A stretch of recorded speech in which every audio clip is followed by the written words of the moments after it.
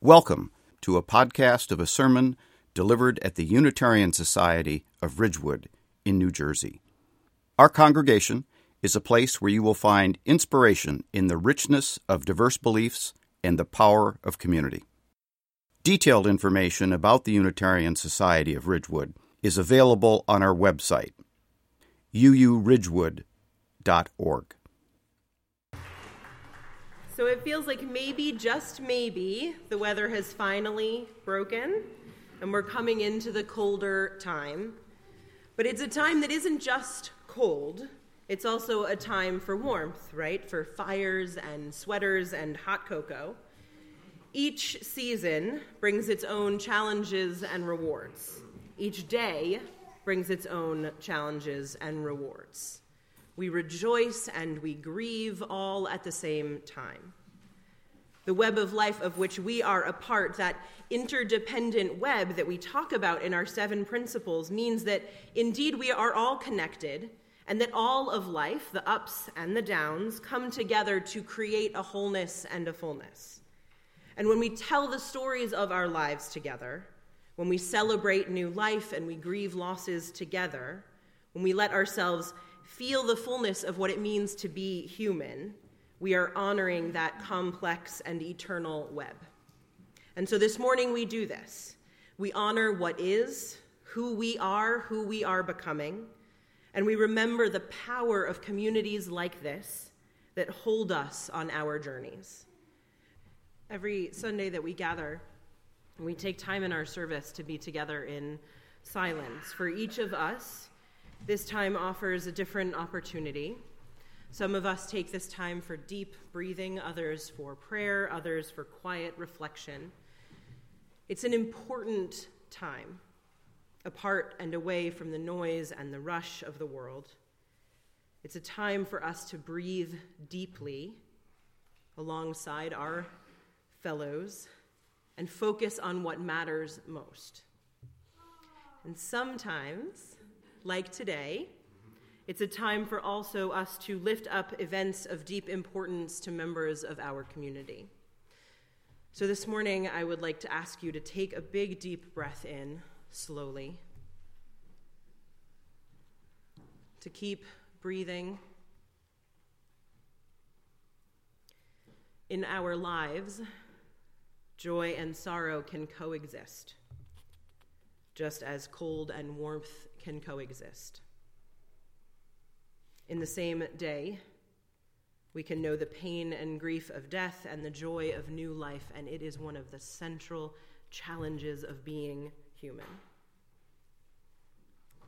This morning, even as we celebrate the new life, Theo, that joins in our beloved community, we also mourn the loss of Elizabeth Ortiz, daughter of Will and Libby.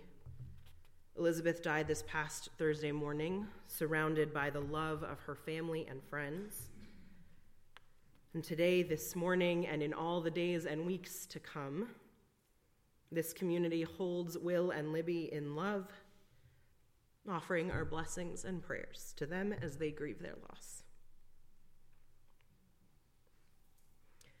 Our thoughts and our hearts in this time of quiet are with all those around this wide world who celebrate joys and mourn losses side by side, who worry about the state of their nations, who struggle to make just choices, who are working ever to become. In the silence, we meditate, we reflect, we pray as our own hearts call us.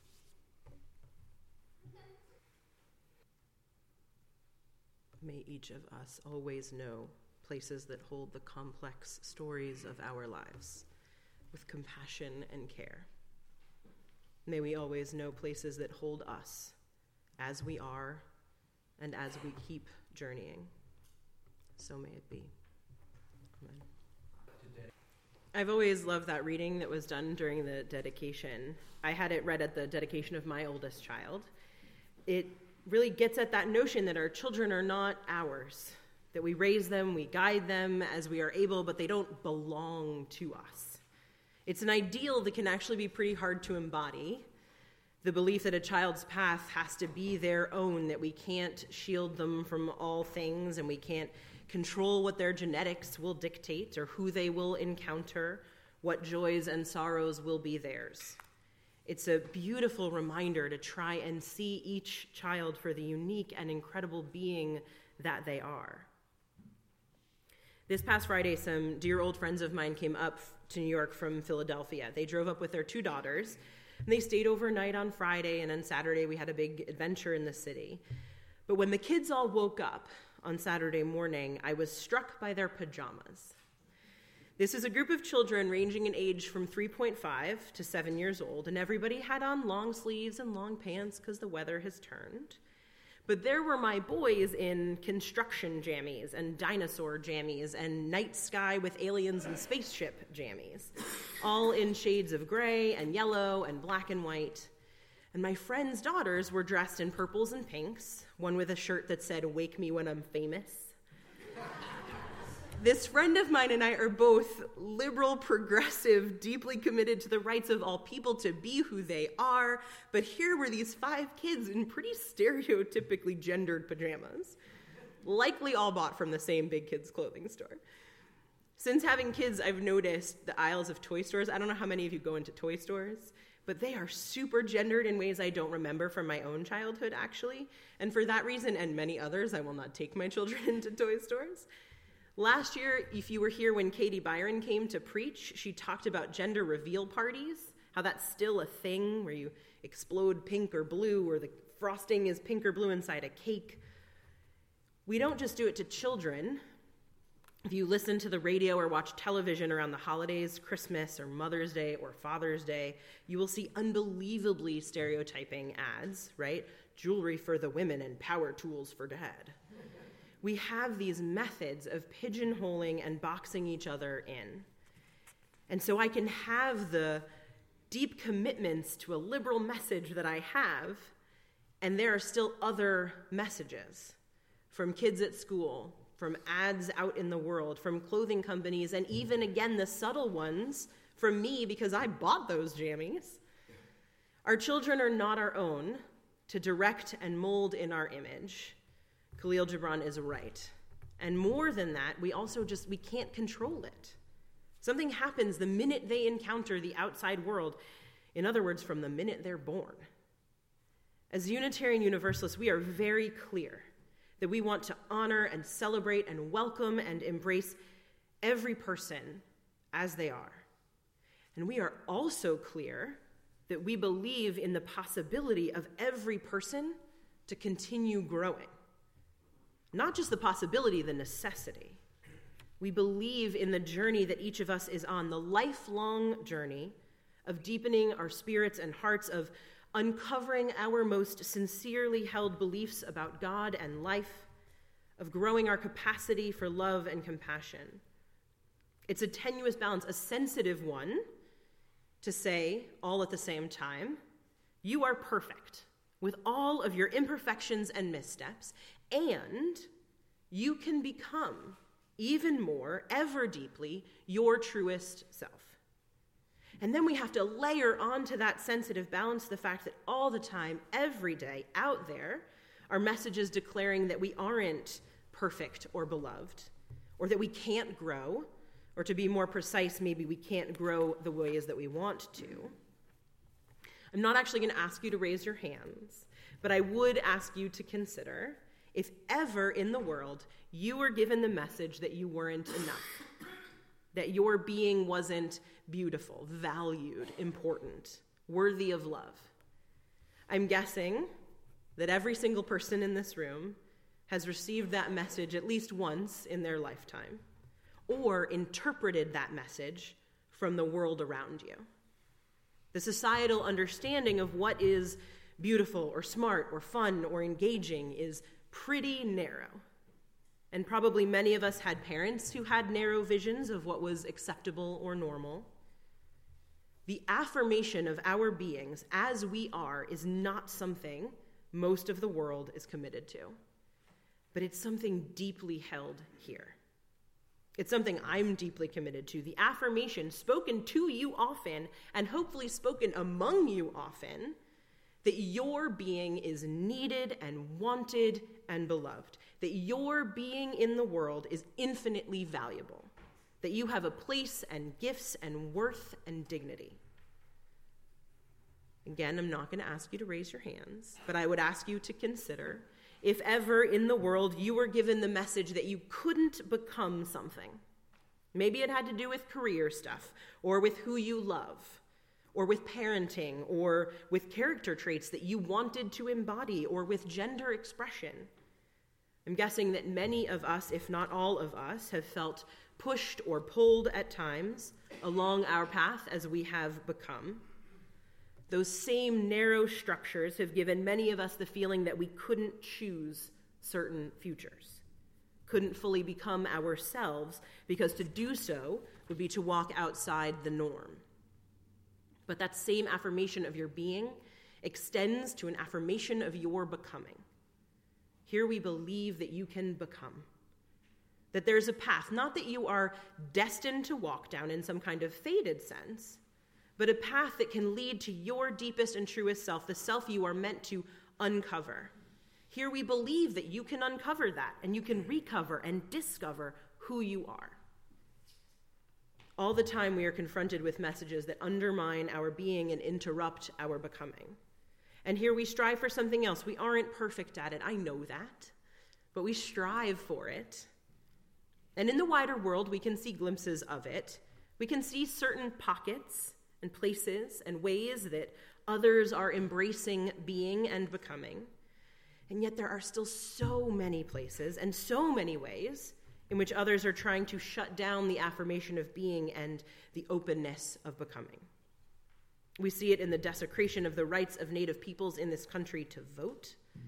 We see it in the continuing disproportionate violence against transgender people, particularly transgender people of color.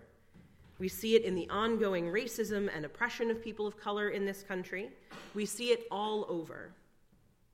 And the fact that we see it all over makes it that much more important that we, here in this room, carry everywhere with us the commitment to honoring people as they are, both the things that they can't change and the choices they make, so long as those choices don't harm others, and honoring the full range of who they might become in the future, whether they are newborn children or in their later years.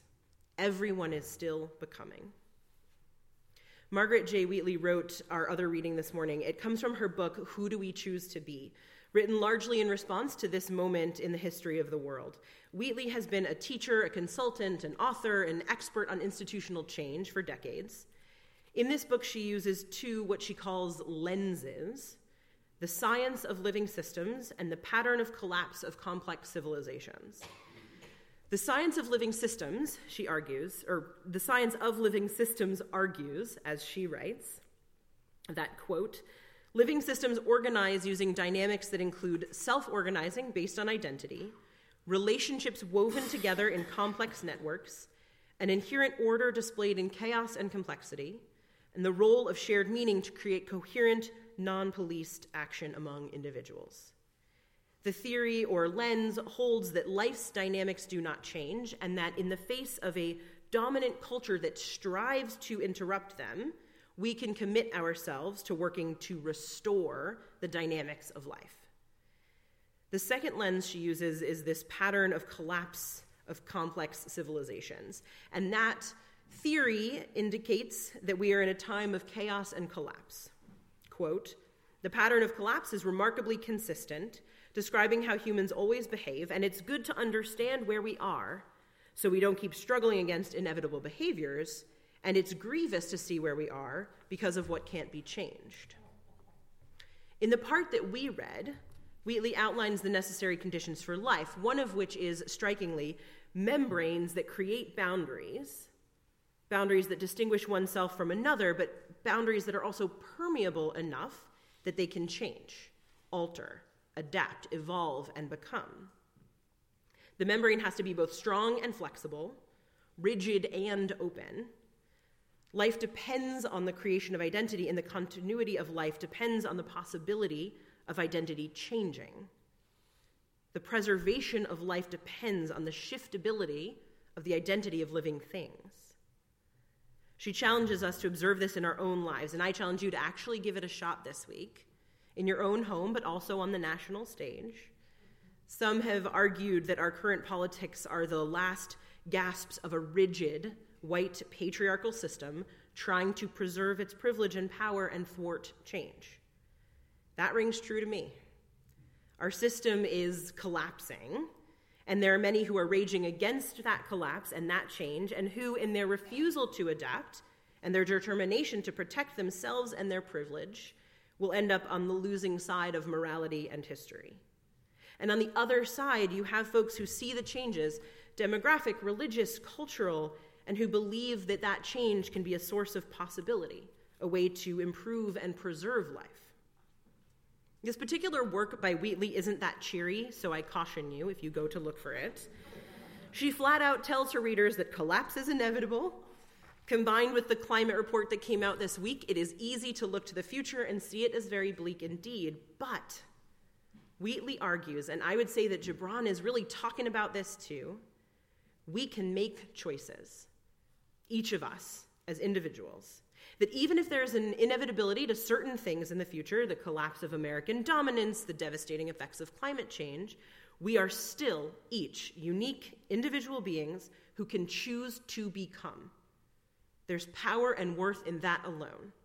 We can choose to be and become people who go rigid in the face of the inevitability and fiddle while Rome is burning, or we can choose to be and become people who see the inevitability of certain things but don't allow that to overwhelm us, and who concern ourselves deeply always with the preservation of not just our own lives, but life with that capital L.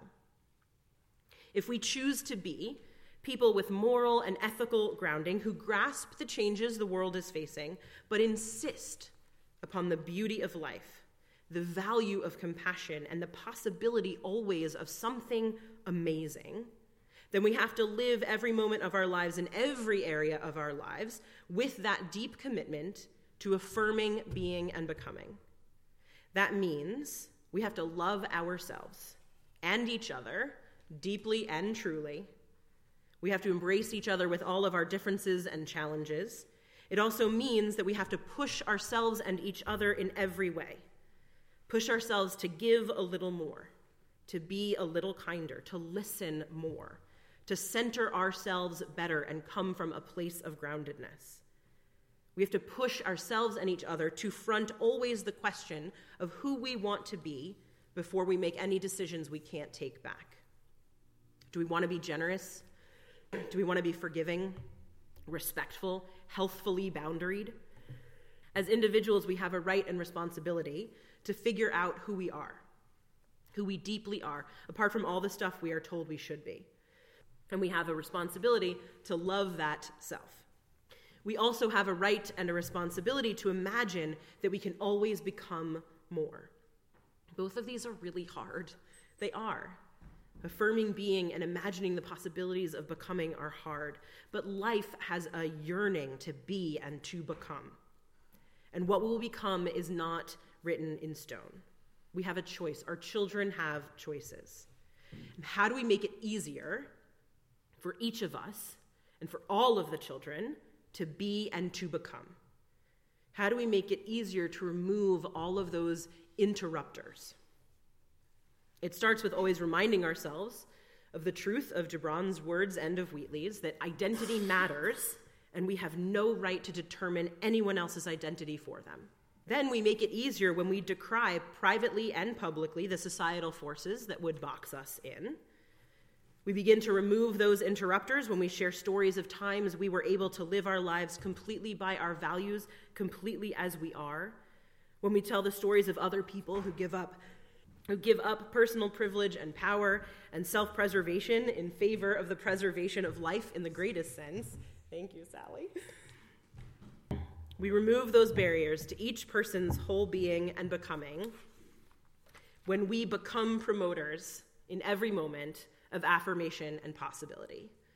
We change the way of things when we commit ourselves also to doing our own work of being our beloved selves and visioning who we can still yet become.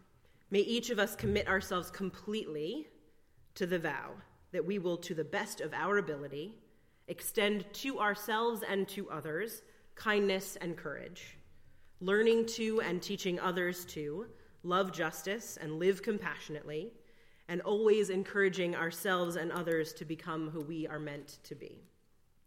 So may it be.